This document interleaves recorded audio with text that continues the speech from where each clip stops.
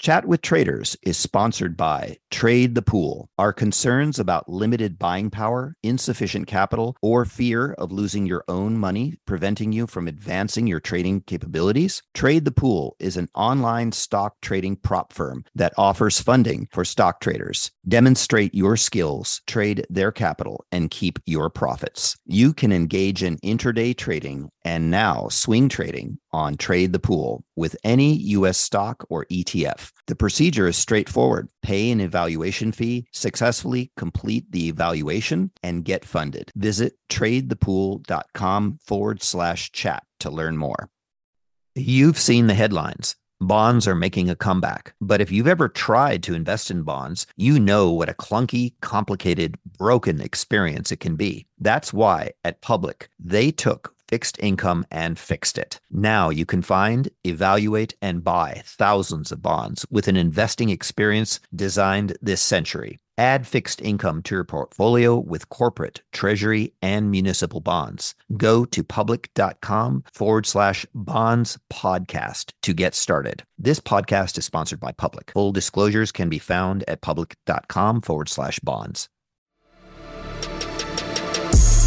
Markets, speculation, and risk. This is the Chat with Traders podcast, hosted by Aaron Fifield. Welcome to Chat with Traders podcast. This is episode 231, and I have the great pleasure of introducing to you another heavy hitter, James Chen. James is an equities trader and a partner at Sydney-based fund Blue Lake Partners. It's probably a safe bet to assume that this is your first time hearing of James, as he's a fairly private person. So let me put it like this. There are good traders, there are great traders, and then there is James. He operates on an entirely different level to most. For well over a decade now, James has been discovering edges and developing trades that I know the typical trader would consider as rather obscure. And for that reason, I think you and I were quite fortunate to have James on the record here, able to learn a bit about how his brain ticks, which starts with James telling how he cut his teeth trading retail, then how he exploited a loophole in an ASX trading competition, won and got hired. We then discussed trades surrounding index rebalances and dual-listed stocks, otherwise known as ADRs, including specific examples too. Next, James imparts with comprehensive thoughts on finding alpha. Then last thing, James mentions that he's actually looking to hire someone for a US support trader role. If you're interested to find out more, I've included a link to the application form in the show notes at chatwithtraders.com/231. And for some reason, I don't know why, at the end, I forgot to ask James to share his Twitter handle, as I usually ask every guest. Should you wish to follow James on Twitter, his handle is @SkyQuake_1. Now, I've done enough talking. Here is special guest, James Chen. We won't spend too much time here, but obviously because there's plenty of other things that I want to get into with you. But I think it's good to get some perspective on where you did begin. So I think your origins as a trader was you started trading a personal account in university. Yep. You know, how did you go then? Were you a gun trader from the outset? Did you have a bit of a knack for this naturally? What sort of things were you doing in those early days? I certainly thought I did. It was, I think, 04 or 05. It was like a commodities bull market. I do distinctly recall BHP would go up every day, and I would buy warrants in the thing. Warrants are just basically options for retail. And commodities are generally, they're less mean reverting. They have a lot of momentum. So every day you feel like a genius, right? And the thing goes up every day. And then because I was leveraged via warrants, I felt like I was doing the right thing. Like every day the warrants go up by like 40% or something. And I roll into more leveraged warrants. And then those will go up 40% the next day. I was dealing with small amounts of capital, but like it felt really good thinking, wow, look at these losers making 20% a year when I can make 40% a day. And I think like there was like a random pullback and then everything went to zero. I was like, oh, okay. There's some nuance to this thing.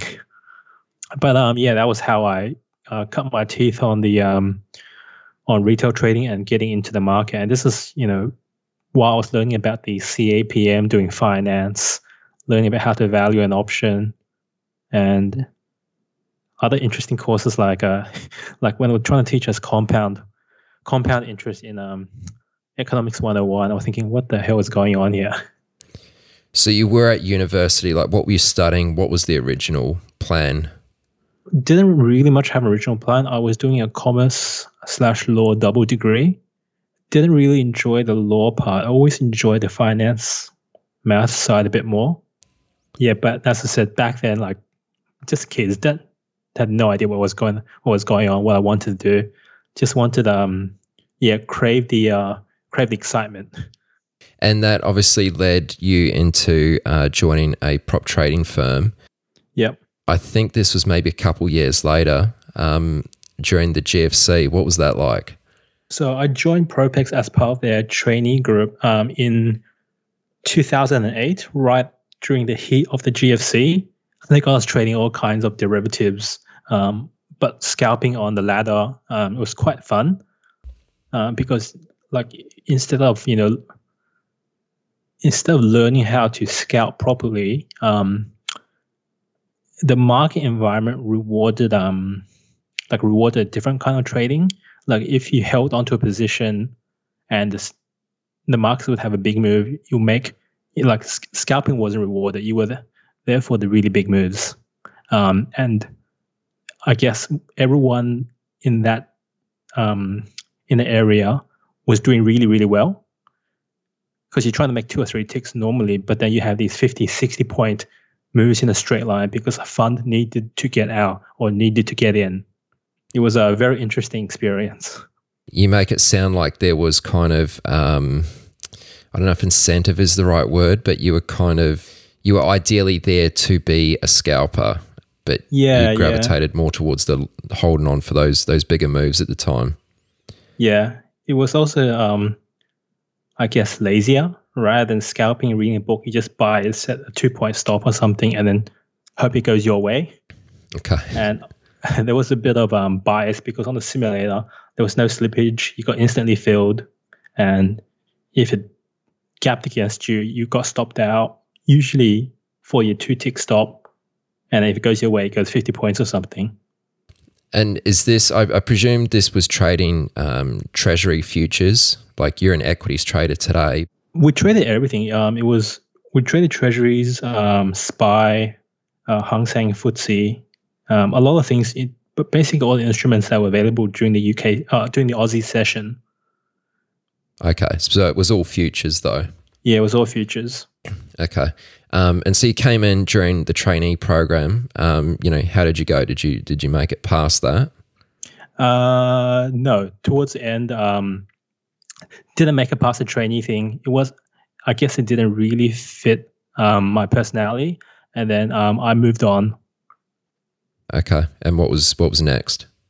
At that time, I was still at uni because the Propex program was over the holiday, so was over the uni holiday, so it didn't really affect my studies as much.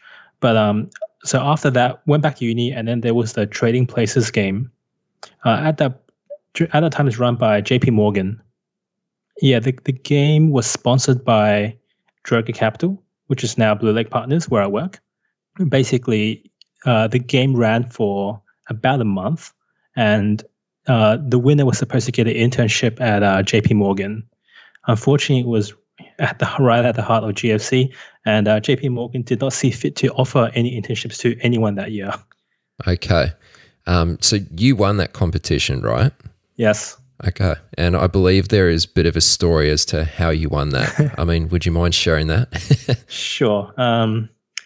Yeah, so the system is designed where you could, to be slightly realistic, where if you're selling a stock, you're selling at the bid, and if you're buying a stock, you're buying at the offer. So you're basically crossing the spread every time.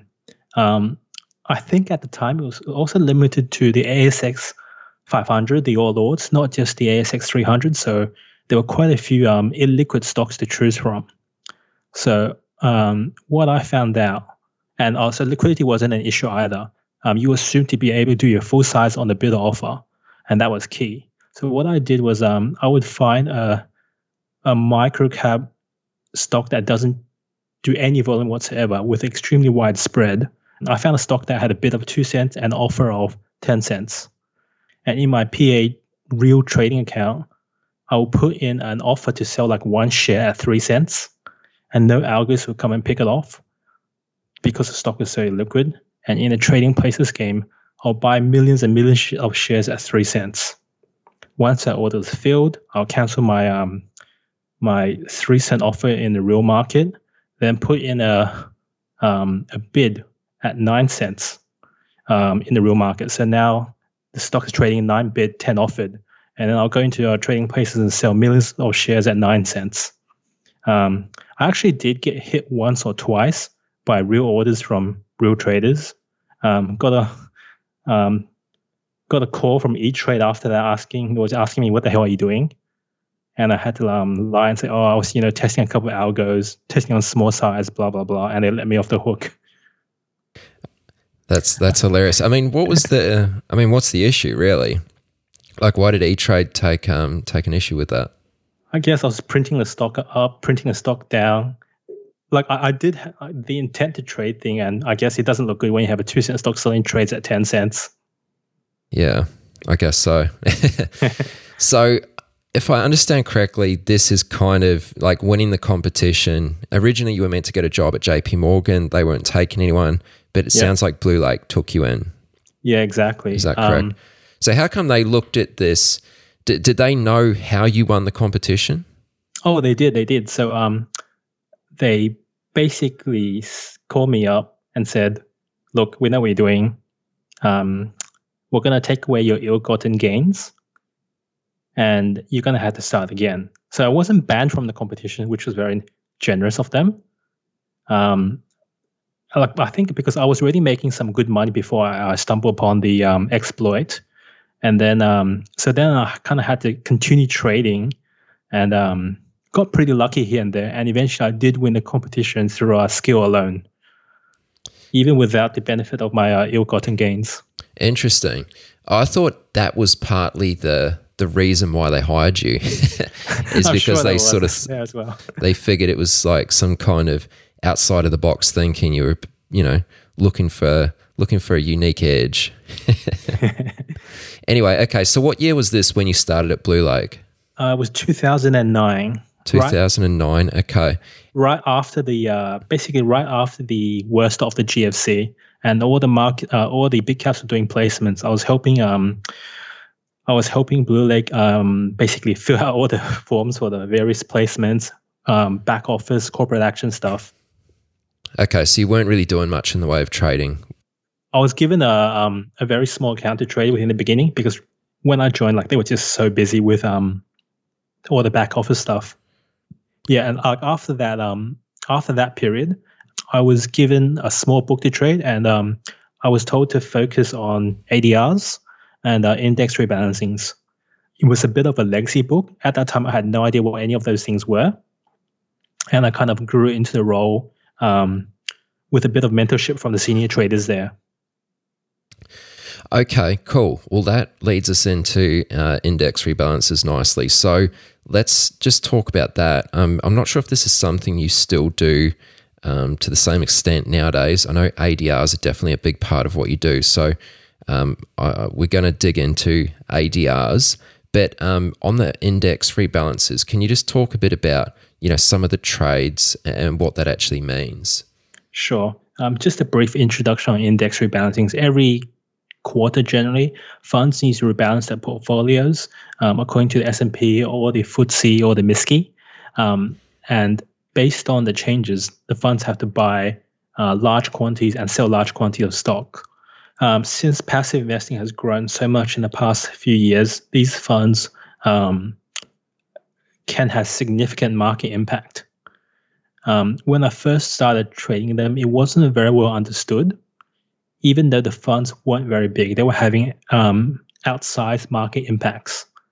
And it was very lucrative. Like when I started trading them, I would get set 2 or 3 days before the rebalance actually happened, to minimize my risk. Like like if a rebalance will be happening on Friday, I'll be buying it Wednesday or even Thursday, and then flipping out everything on the Friday. But as time has progressed, it has become remarkably more efficient.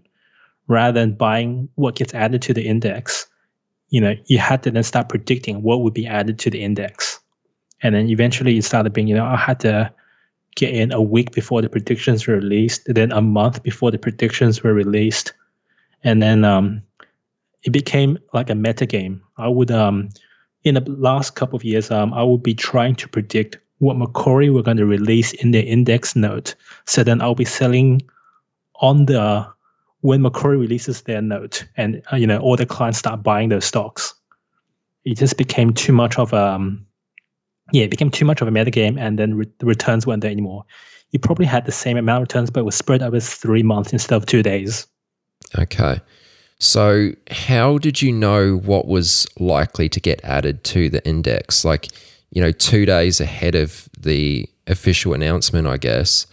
How were you able to predict what was most likely to be added? Oh, no. In the beginning, they would announce it 2 weeks before the announcement. They would announce it 2 weeks before the rebalance event, and I would get in 2 days before the actual rebalance event.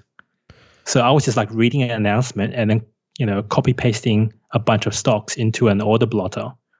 But as the question goes, right now, the indices release guidelines and consultation notes about about the mechanics of how these rebalances happen. So then you kind of need to do the math, go through the index universe and find stocks that you think match the criteria, match their guidelines, and will be added to the index. For the more mechanical indices, it's not too hard, but there could be like 20 stocks trying to fill 10 spots, and a lot of them are on the knife edge. And you could be buying them out 3 months in advance, and half the stocks could have, for example, bad earnings, and then they will fall below the threshold, and then they would not be added to the index, and then you had to cut those. I guess slightly different question, but when you first started trading index rebalances and you were buying the stocks that were going to be added 2 to 3 days before if they were getting added on Friday, you would be buying them on Tuesday or Wednesday. Yeah. Why? This might sound like a silly question, but why did you think those stocks would be higher in 2 or 3 days' time?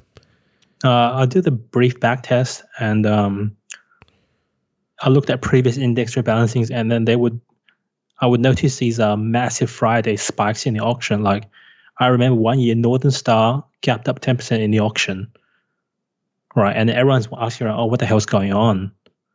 This was when Northern Star was like a $1 stock and gap up to $1.12 or something. And later on, I found out, the GDX gold index was buying Northern Star. And after people became very confident that, this is a $2 billion fund, this is a $5 billion fund, blah, blah, blah. There's a lot of money to be made front running these index additions and deletions. All right. So the ADRs, let's get into this. This makes up a big part of your trading from what I understand. ADRs, if I'm not mistaken, is an abbreviation for American Depository Receipts. Yep. I'll use ADRs interchangeably with all kinds of cross-listed CDIs, dual listings, and whatever. To me, they just mean if a stock trades in both Australia and a foreign jurisdiction. Okay. So an ADR is just, a dual listed stock, yeah? Yep, exactly. So what's the attraction here? Can you just give a very brief overview for kind of how they function? It's essentially the same stock, but it trades in multiple jurisdictions. Think of it as trading the ES during Asian hours, trading the ES during European hours, and then trading ES during the US hours. They all have a slightly different tinge to it, except with an I'll take BHP as the premier ADR. It trades in the Australian market, and Australian fund managers have a certain view of it. It will trade in London, and the London fund managers will have a certain view of it, and it will trade in the US on the NYSE, and the US fund managers again will have maybe a slightly different view of it. So you can have these wildly different valuations subscribed to the same stock. Like Australian fund managers could be extremely bullish, and the US fund managers could be extremely bearish on it. So you can have every night the US will get sold off, and every day in Australia the share will get bought, and that creates opportunity. Are these ADRs, presuming that Australia is kind of like the main listing, is that right? And then these other ones are kind of like secondary listings? Is that one way to think of it? Is that generally accurate? That's generally the case, but there'll be a couple of stocks like ResMed where it trades, it's an Australian company, but it trades far more volume in the US than it does in Australia. Unibail Rodamco is another example. It trades far more volume in Europe than it does in Australia. Do you prefer to trade stocks one way or the other? What do you mean? As in, like, do you prefer to trade stocks where they do the majority of the volume, let's say, locally here in Australia? Well, I kind of have to trade on both sides, but I would try to I would generally try to trade the side with less volume first, because that's a harder side to do more volume is. Just taking a step back, one interesting quirk of ADRs is it's never a live arb. Like Australia is never open at the same time as the US, excluding post-market. Australia is never open at the same time as Europe. So you can't directly, buy Australia and sell in Europe to arb a free profit. You have to take timing risk. Like you could buy in Australia, and then during the European hours, something happens, and the stock is significantly higher or significantly lower, and then you kind of had to make a judgment call on whether it's still cheap versus Australia or it's still expensive versus Australia. Okay, I guess just to my previous question, what I was sort of trying to get at is, when you gave that example of, Australian fund managers might have a certain view on BHP, and then, fund managers in the US might have a certain view on BHP over there. If the primary listings in Australia, where it does the most volume here locally, you kind of presume that that's maybe the more efficiently or correctly priced. Yeah. Yeah, as you said, the more correct price. So if Australia is up 10% versus the US, I might not try to fade it, because the US would be like, well, Australia's up 10%, we'll just follow along. But if the US is up 10% on low volume versus Australia, there is and especially if Australia does more volume, the Australian fund manager can go, look, those Yanks have no idea what they're talking about. This is an Australian stock. I know exactly how it should behave. And, our only trades up 5% or something. So you can have these massive discrepancies in pricing. Right. So let's talk about this, because like you just said, it's not really, I know some people kind of refer to it as an arbitrage kind of play, but like you said, there's definitely the timing risk is a factor. So it's not really a true arbitrage, right? Yeah, it's often it's a very mixed scenario. Like I'll take BHP as an example, right? So overnight, the general trade is if BHP is at a discount, I'll buy it. If it's at a premium, I'll sell it. Then I have to consider, okay, is the S&P up 200 points? If the S&P is up 200 points and BHP is only at a 1% premium to Australia, I'll most likely be buying it. And then have to look at, okay, what else drives BHP? Is the copper price up a lot as well? Generally, copper is positively correlated with the S&P. So I tend to be, the usual scenario is that S&P is up, copper is up, iron ore is up, and I'll be trying to buy BHP at a 1% premium to Australia, because tomorrow I think BHP will be up at least 3%. Okay. Yeah. So I guess that's kind of the nuance in the trade, right? Yeah, exactly. It gets more complicated if it has a lot of different leads. Like the S&P is up, but the miners are down and copper is down. But iron ore is up, but Rio Tinto is down in London as well. So then you get all these mixed signals about where you think BHP should be trading. And that's when you kind of widen your valuation band of what you think BHP should be. Rather than saying, BHP should be up 1% tomorrow, I'll say BHP should be up 0 to 2% tomorrow. So I won't buy it if it's flat, but I'll buy it at, maybe a 1 or maybe even 2% discount to Australia. Are you a developing or seasoned day trader who trades the US markets? Is the only thing stopping you from getting to the next level is having enough capital to trade? Trade the Pool is a unique online stock trading prop firm that funds stock traders worldwide. Not having to risk your own capital can help you focus on other things like making better decisions on your trades. There's no PDT rules to worry about. You got more than 12,000 stocks and ETFs to trade, long or short, and professional tools at your side. How you get funded is you show them your skills through a straightforward evaluation process. Once you pass the evaluation, you get funded and trade with their pool of money and split the profits. Don't let the lack of buying power, capital, or fear of losing your own money prevent you from taking your trading to the next level. Visit tradethepool.com/chat to learn more. This episode is brought to you by Shopify. Whether you're selling a little or a lot, Shopify helps you do your thing, however you cha-ching. From the launch your online shop stage, all the way to the we just hit 1 million orders stage. No matter what stage you're in, Shopify's there to help you grow. Sign up for a $1 per month trial period at shopify.com/special offer, all lowercase. That's shopify.com/special offer. How much discretion is going into this versus how much of these decisions are systematic? I've been trying to automate this for many years now because, I'm only trading this at night. And I would like to, click a button and then go to sleep, but often that's quite impossible. I like to think there's I have various spreadsheets set up to take advantage of this, but often, I'm looking at charts of the S&P, I'm looking at how Vale is going, I'm looking at the Aussie dollar, I'm looking at how Rio is going, I'm looking at how the US minus ETF is going, I'm looking at how South 32 is performing. There are factors I can code into it, but there's always a discretionary element, which makes it a bit tricky. I'd say 50% discretionary, 50% systematic.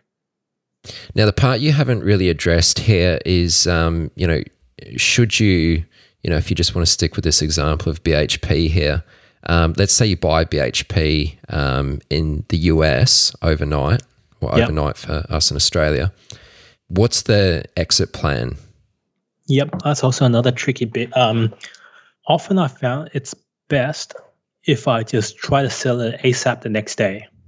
Sell it in Australia? Yeah, sell in Australia as soon as possible. A lot of people are going to sort of not know how you're able to do that. Can you just explain that part of it? Several ways I can do it. If I'm buying the US stock, if I'm buying BHP in US, I can convert the stock to Australia via my broker. So I'll buy BHP US and they'll deliver me BHP Australia and they'll take out Forex for me. Or I can do it manually myself, which means in the end, I end up long, say, 10,000 BHP US and short 10,000 BHP Australia. And sooner or later, I have to collapse that or take the opposing trade. Which approach is most common? Like, how do you decide when you're going to, if you're long US, you're going to short Australia on the open, or whether you're going to convert the shares through your broker? Generally, I try to do most of the DMA because because brokerage for these things, because it's a fairly special transaction, brokerage is quite expensive, and the edge obviously gets eaten up if I'm paying full commission on these trades every single time. There's also conversion fees on top of the brokerage. So often, what I'll do is I'll look at my current positions. For example, currently I'm short, let's say I'm short 100,000 BHP US and I'm long 100,000 BHP in Australia. If my trade is to increase that position on both sides. I might say, well, look, I don't really want to increase both sides anymore. I'll do it through a broker. But if my position would decrease both sides, it's like, oh, okay, cool. I'll do that. I'll do those DMA. So then I will kind of naturally wind down that position. Okay. And DMA is? I'll just be hitting the market directly. Okay. Now, I think there might be a concrete example you can share for a PLS trade that you did.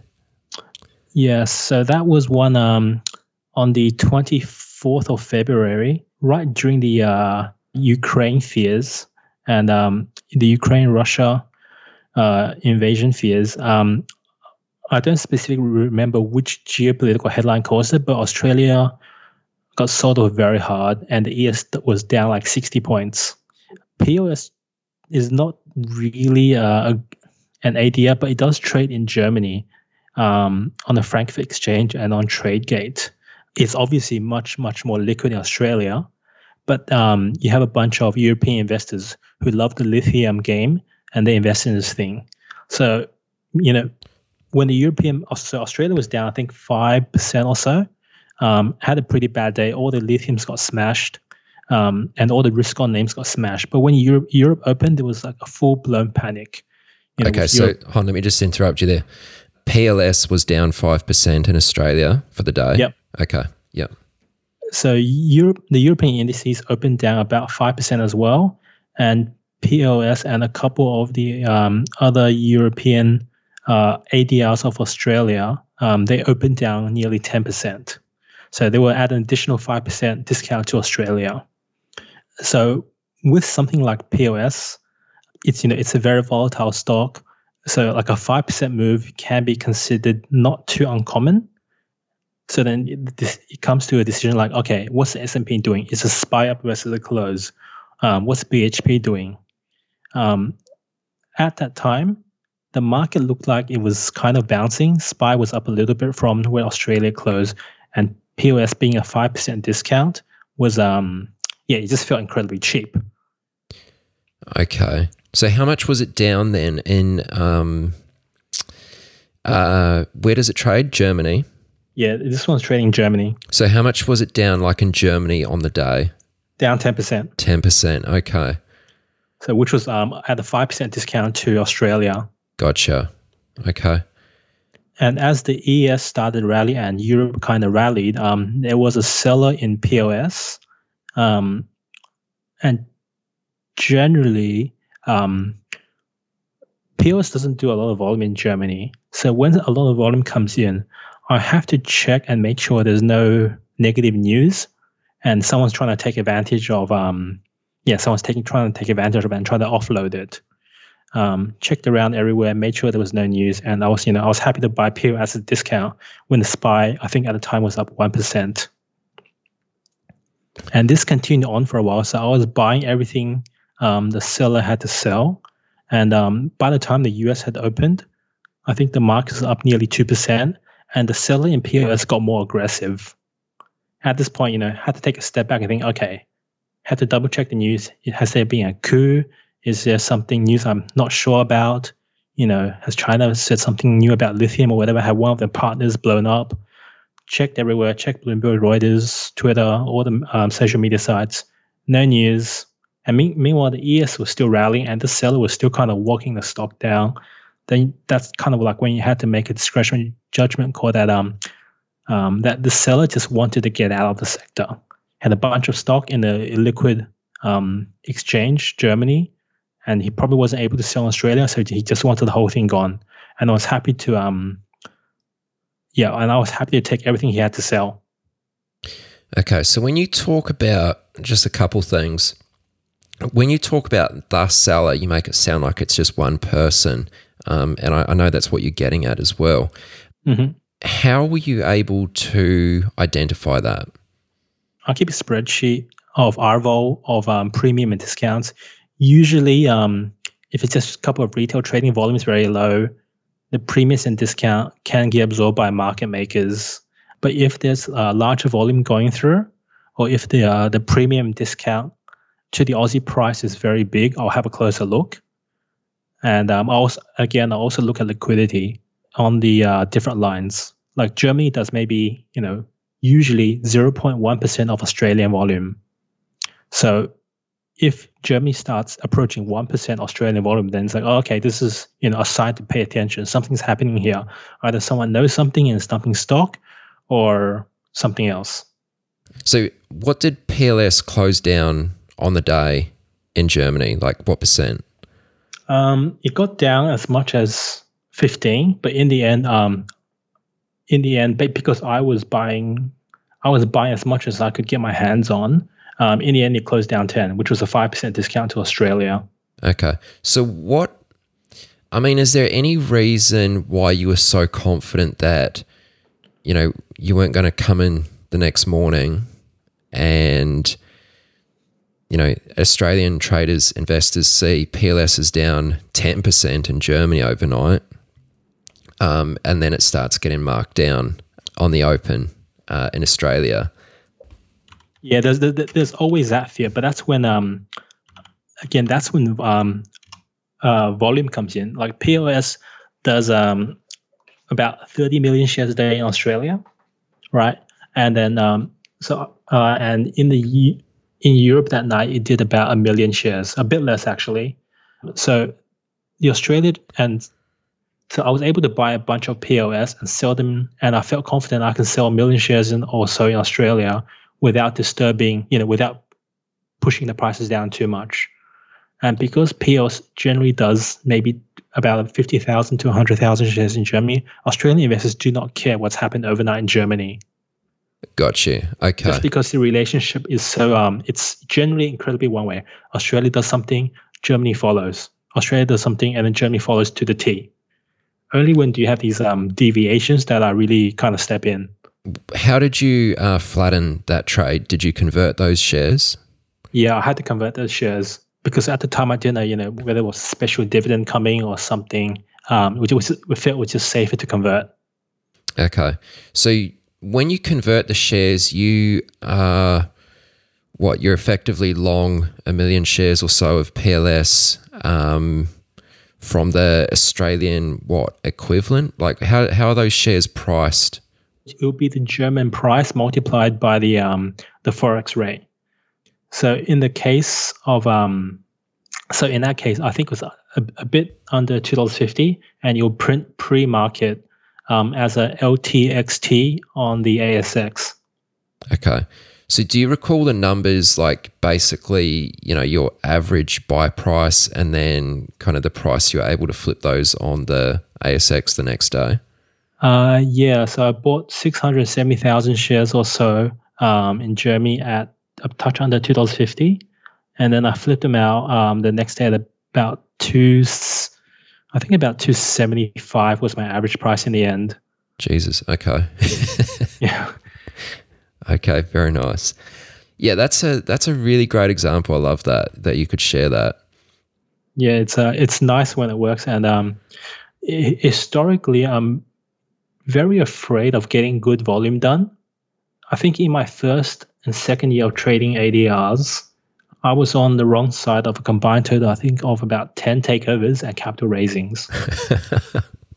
Like every single time I'll be like, oh, cool, there's a lot of volume. Oh, cool, this stock's very cheap. Next day it's like, capital raising. Or I remember when Bannerman got taken over by, or attempted takeover by, I think it was Han Long from China. So on the Friday night before the takeover, the stock was up 10% in Canada, while the Dow was down 1,000 points. I was remember that very clearly. I'm thinking, who is this loser buying Bannerman up 10%? Paladin was down 5, all these other uraniums down 5. While this clown is buying stock, I'm going to short as much as I possibly can. Mm-hmm. And on Monday, it became all clear. No good.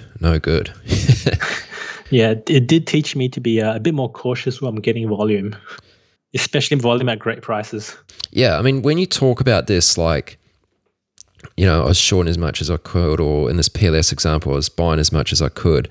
I mean, how are you thinking about size and thinking about your risk? I'm definitely in the camp that when you have an A+ trade, you should do exponentially more size, not linearly more size than your B trades or even your C trades, because that is the point of having these A+ trades. And with me, especially when I trade these ADRs, I'm often like 50 or 60% of the volume. Like sometimes I'm 100%. Like in PLS example, I think I was like 60, 70% of the volume, right? Because I don't want to share my Of what volume? Of the total volume on Germany. Yeah. Okay. It was just me and the other guy transacting with a couple of retail trades here and there. Because like when I have an A+ trade, I'm going to make that I felt very confident in. I'm going to be an absolute pig about it. Generally, if you do a breakout trade, you're like, yeah, it'll probably work out. You have, a 55% confidence, or even lower. It's like breakouts tend to work or whatever, or you have a technical system and you have 60% stats if you're very, very lucky. But with these more nuanced trades, you can have much higher confidence level. Like I'll give an example of if Apple trades at $1 the next day, I'll have 100% confidence in buying it, assuming nothing fundamental has changed. It's just a bad print or something. Mm-hmm. But rather than Apple being down 99%, what if it was only down 5%? Like I'll be pretty confident in buying it, as long as if Apple trades in, for example, Argentina, and then there's some fund there's some funds blow and they're just selling everything as a fire sale. It's exactly the same scenario. You want to buy in a weird random market that no one else is looking at. Yeah, this example you gave on PLS, that sounds like it was kind of not an anomaly, but it was kind of quite an extreme case. Yeah. Obviously, you don't have those types of scenarios, every night. No. So, I mean, what's it like? How often do these kind of things roll around, and what's kind of what are you normally looking for? Like, what sort of discount or are you looking to buy at, or premium are you looking to short at? Usually so on a regular night, it will be 1 or 2%. Depends how volatile the market is. Right now, markets are pretty volatile, so you can have much more panic going on, especially when the S&P moves 100 points or something. You can have people who just throw in the towel. They just want to get out of position. And then there can be some like truly massive premiums and discounts. Normally, like I would say I'll get one of these, swing for the fences scenarios once a month. Okay. But it will be, you have a lot of clustering. Like I would have maybe 10 of them, or maybe even more in February, and then none in the past 3 months. Right. Yeah. Yeah. It's just a factor of the market conditions, I guess. Yeah, exactly. Like when the volatility is low, no one's panic selling out their small cap illiquid stock on a foreign exchange. If someone's listening to this and they're just a self-directed retail trader, I mean, is this the type of trade that that would be worthwhile exploring for them? Or, you obviously have, some advantages of the, with brokers and access and that type of thing. Mm-hmm. Like, how feasible is this, or realistic is it for, a at-home trader to replicate this to a certain extent? I think it's extremely hard to replicate, but it doesn't mean that you can't take advantage of it. The infrastructure required for this is pretty onerous to set up, and like even as an institutional trader, it's a lot of work. But as a retail trader, you can take advantage of if you see, if you're a retail trader trading BHP, you can look at what BHP did overnight. Is it trading at a premium? Is it trading at a discount? Was BHP up 5% overnight? And then maybe adjust your price accordingly. And then, for example, we have if you see PLS trade at a massive discount in Germany overnight and a lot of shares get done, you can kind of assume someone has bought a lot of shares, and that someone needs to offload those shares the next day. And you can kind of say, oh, okay, there could be some selling in PLS today. If we just move on from this now, there's one other area I'd like to get in with you, and that is, I guess, talking about how you think about, because obviously what we've spoken about here is just kind of a couple of your plays, right? A couple different strategies that you implement. And the thing which is so interesting about you, James, is that the strategies that you trade and the edges which you exploit, they're quite unique. Yeah. And they're more or less sort of market neutral to a certain extent. And if they're not unique, they're certainly strategies which a lot of retail don't necessarily have exposure to or aren't familiar with. Mm-hmm. So I'd just be interested to kind of ask you a bit more about how you think about finding alpha and how you actually think about getting an edge. And I know there's an acronym that you use. So I was maybe going to just ask you if you'd like to step through that. Sure. Just briefly, I think if you're trading the same way as everyone else, you're going to get average results unless you are like a prodigy or something. It's much easier to compete in places where other people don't, won't, or can't. If you're trading your own niche, you're much more likely to succeed because you're just simply facing less competition. I stole this from Angus Cameron at Liminal Capital, who explains edge with a very nice acronym. It's Asia. And like all good acronyms, it has several letters repeated. So the acronym stands for access, speed, information, and analytics. So access, what I mean by that is you have access to other markets. For me, it's ADRs, right? I get to trade in the German market.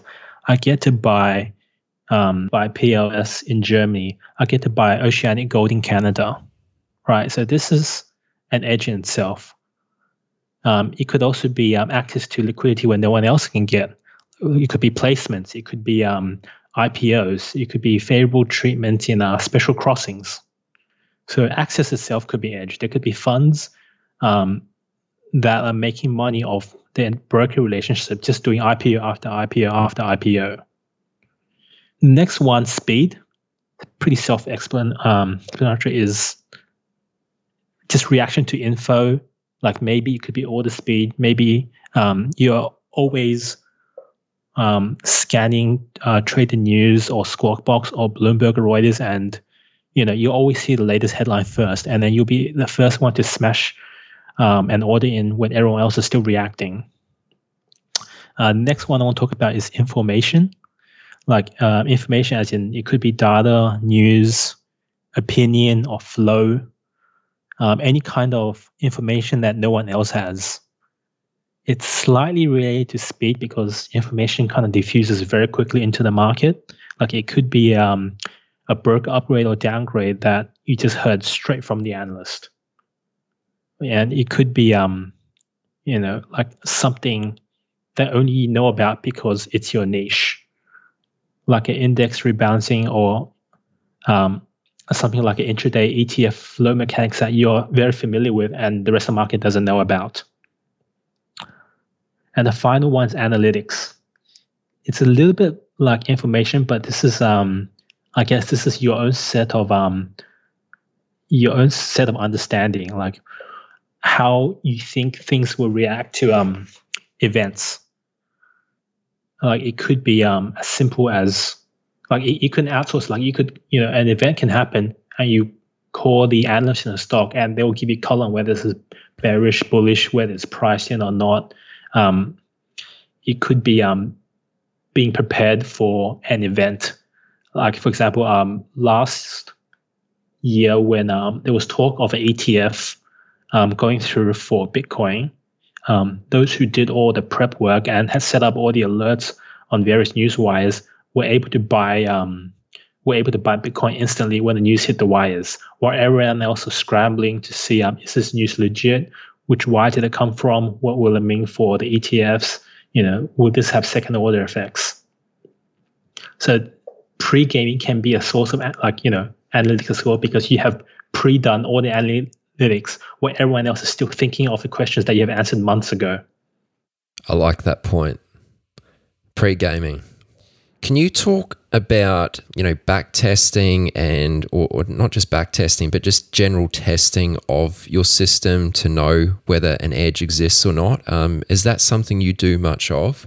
Obviously some of these things that you talk about here, and as still a discretionary trader, even though some aspects are systematic, discretionary trades can be quite hard to, test rigorously. But what kind of testing do you do? I guess this kind of ties into analytics a little bit. Basically, any idea, any correlation or relationship. A lot of trading has these rules that people take for granted that actually don't really hold true. And a lot of it are seemingly like common sense rules that might not actually hold water. An example I'll give is you see gold go up, right? And they expect gold stocks to go up. It makes sense in theory, because gold miners produce gold. They, then they sell the gold. If the gold price is up, they make more money. But if you test the performance of various gold stocks against gold itself, you might find out that actually some stocks don't actually react really well to a gold price. It could be because they're hedged or something, right? Or it could be because like a whole variety of different reasons. Like, for example, Australian gold stocks might actually be performing worse because of the Aussie dollar component. Like gold could be up, but the Aussie dollar could be up more, meaning the gold price is actually down in Aussie dollars. And these Aussie denominated miners are actually selling gold at less than what they did before the move. A lot of these seemingly, I guess, basic rules in trading, I think people need to cast a closer eye on them, because a lot of them is they simply don't work. Can you speak or maybe just give some guidance to, let's say, again, a self-directed retail trader at home who's maybe been at this a couple years, maybe still trying to find their groove, feeling a little bit lost, trying to find some of these more obscure edges that, sort of take a page out of your book. Obviously, they don't have the same access that you do. But is there any guidance you could give to someone in that position for where they might be able to, seek out a little bit of alpha? Playbook everything. And then once you playbook something, try to do a back test if you can. It's just screen time in the market. You notice something weird that's going on, and then it's just a pattern recognition. Does this thing happen and again and again? If so, maybe do a back test on it. For example, if again, going back to the previous point, most traders that follow most day traders, right? They'll buy a stock during the day and then want to be out before the close. Now, if every single trader does that, that implies the open of stocks will always be elevated and the close of stocks will always be depressed. So maybe if you run a backtest on it, you'll find that if you hold stocks overnight and sell them the next morning, sure, you're at risk of gaps, but over the long term, maybe you'll be able to make 10% more every year if rather than selling at the close, you always sell the next morning. Stuff like that. Anything you see that you feel is a bit, this is strange. I wonder if this is a pattern or it's just a random scenario that might never happen again. If you keep recording it, testing it, and seeing, if something like this can happen again or has happened in similar markets, you establish kind of like a mental model of how markets operate. And if you backtest everything and all these assumptions about the market, you can, I think, form a very good understanding of how markets actually operate. Yeah, I love that answer. And I love that you said, if you see something that looks a little bit weird, I think that's actually really key. So just as we wrap things up here and sort of move towards the end of our discussion, there is one more topic which I would like to bring up, and that's your more recent sort of involvements in crypto. Like, what's the attraction there? I first traded crypto, I think, in 2015. Didn't really understand what's going on. Traded a bit as a retail, got in, got out. The environment wasn't very friendly for trading. The commissions were huge, spreads were huge. It's only recently I've kind of started to recognize that despite what you believe what crypto is or what it isn't or what it can do, it's like a fantastic trading environment. You're always trading against retail rather than institutions. Like there are institutions coming in, but you tend to not face the same kind of competition as you do in equities. And it kind of goes back to the previous part where if you can find a niche that isn't crowded, you should definitely explore that niche. If you're always trading in an environment where you have minimal competition, where you're not competing against 10 other traders to fight for this, the best price, to fight for the best tick, and then the flushes because the thing flushes because everyone is in the same crowded trade. It's a great place to be. It's kind of like you could be the best poker player in your town or in your city, but then poker has been shrinking in the past couple of years, and eventually start all the easy opponents, so to speak, have left the game, and eventually start playing against harder and harder opponents, and you have to work very, very hard for a smaller slice of the pie, or just to keep standing still. If the pie is growing exponentially and all this dumb money is coming in and all these institutions are coming in, you can get away with just lazing around and just doing, or maybe not specifically lazing around, but you can get away with doing very little, or even applying what you already know. So what you're saying is crypto is a lot more inefficient than stocks. It's a lot more inefficient than stocks. An example I don't mind sharing, because this edge will be gone soon, is Ethereum tends to be a proxy. It tends to be a proxy of the Nasdaq. And 6 months ago, it will, during like big moves in the Nasdaq, it will lag Nasdaq by like minutes. It was absolutely ridiculous. Now, especially recently in the past couple of months, it will still lag the Nasdaq by a couple of seconds, which anyone who trades futures knows is a massive advantage.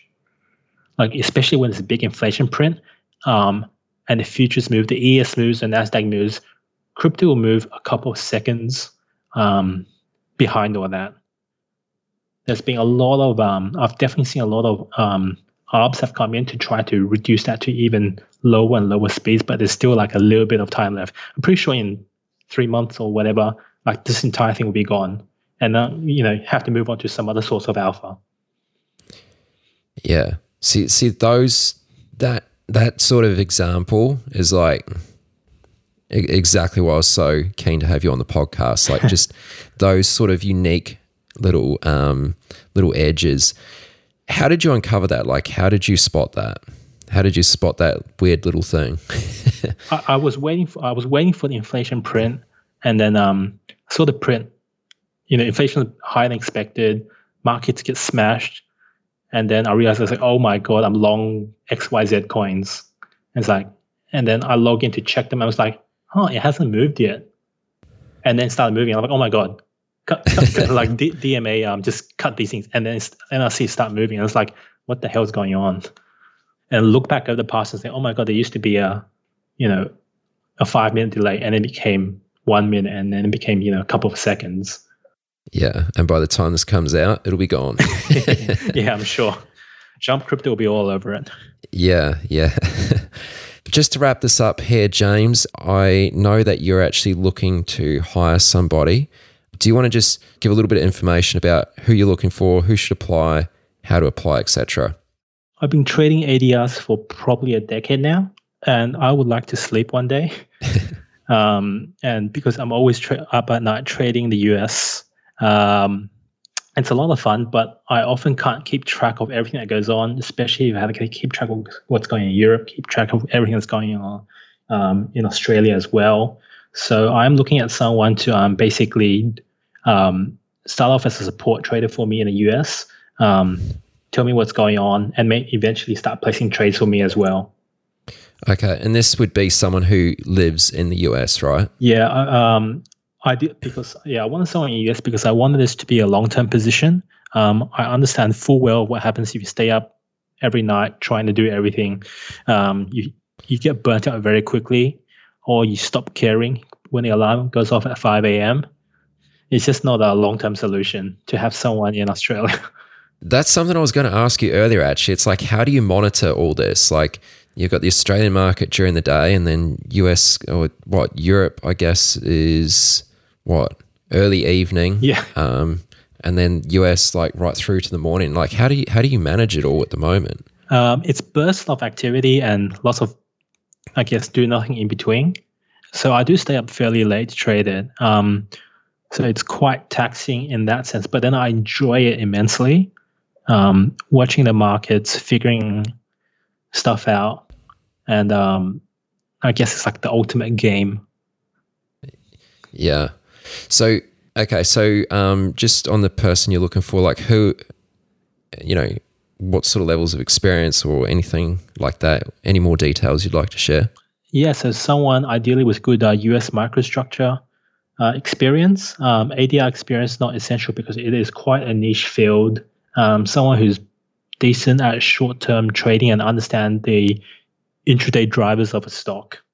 I'll make a Google Forms sheet with a couple of the specifications. Okay. All right. So that's probably the best way to apply is just through the Google form. Yeah, that'll be best. Well, I will set up a link. I'll pop a link to that in the show notes. How about that? Sounds good. Folks listening, if you'd like to get that link, go to chatwithtraders.com/231, as this will be episode 231, and you'll find a link there in the show notes. Awesome. Cool. All right, James. Well, I just want to say I'm so glad we could have this conversation. It's great to have finally had you on the podcast. It's been in the back of my mind to reach out to you for a long time. And anyway, I'm glad we could make it happen. So thank you. Absolute pleasure. You've reached the end of this episode of Chat with Traders. But rest assured, there are more episodes loaded with real market insight and zero hype on the way soon. So to stay updated with each great new release, subscribe to the podcast in iTunes. And we'd love it if you'd leave a rating and review.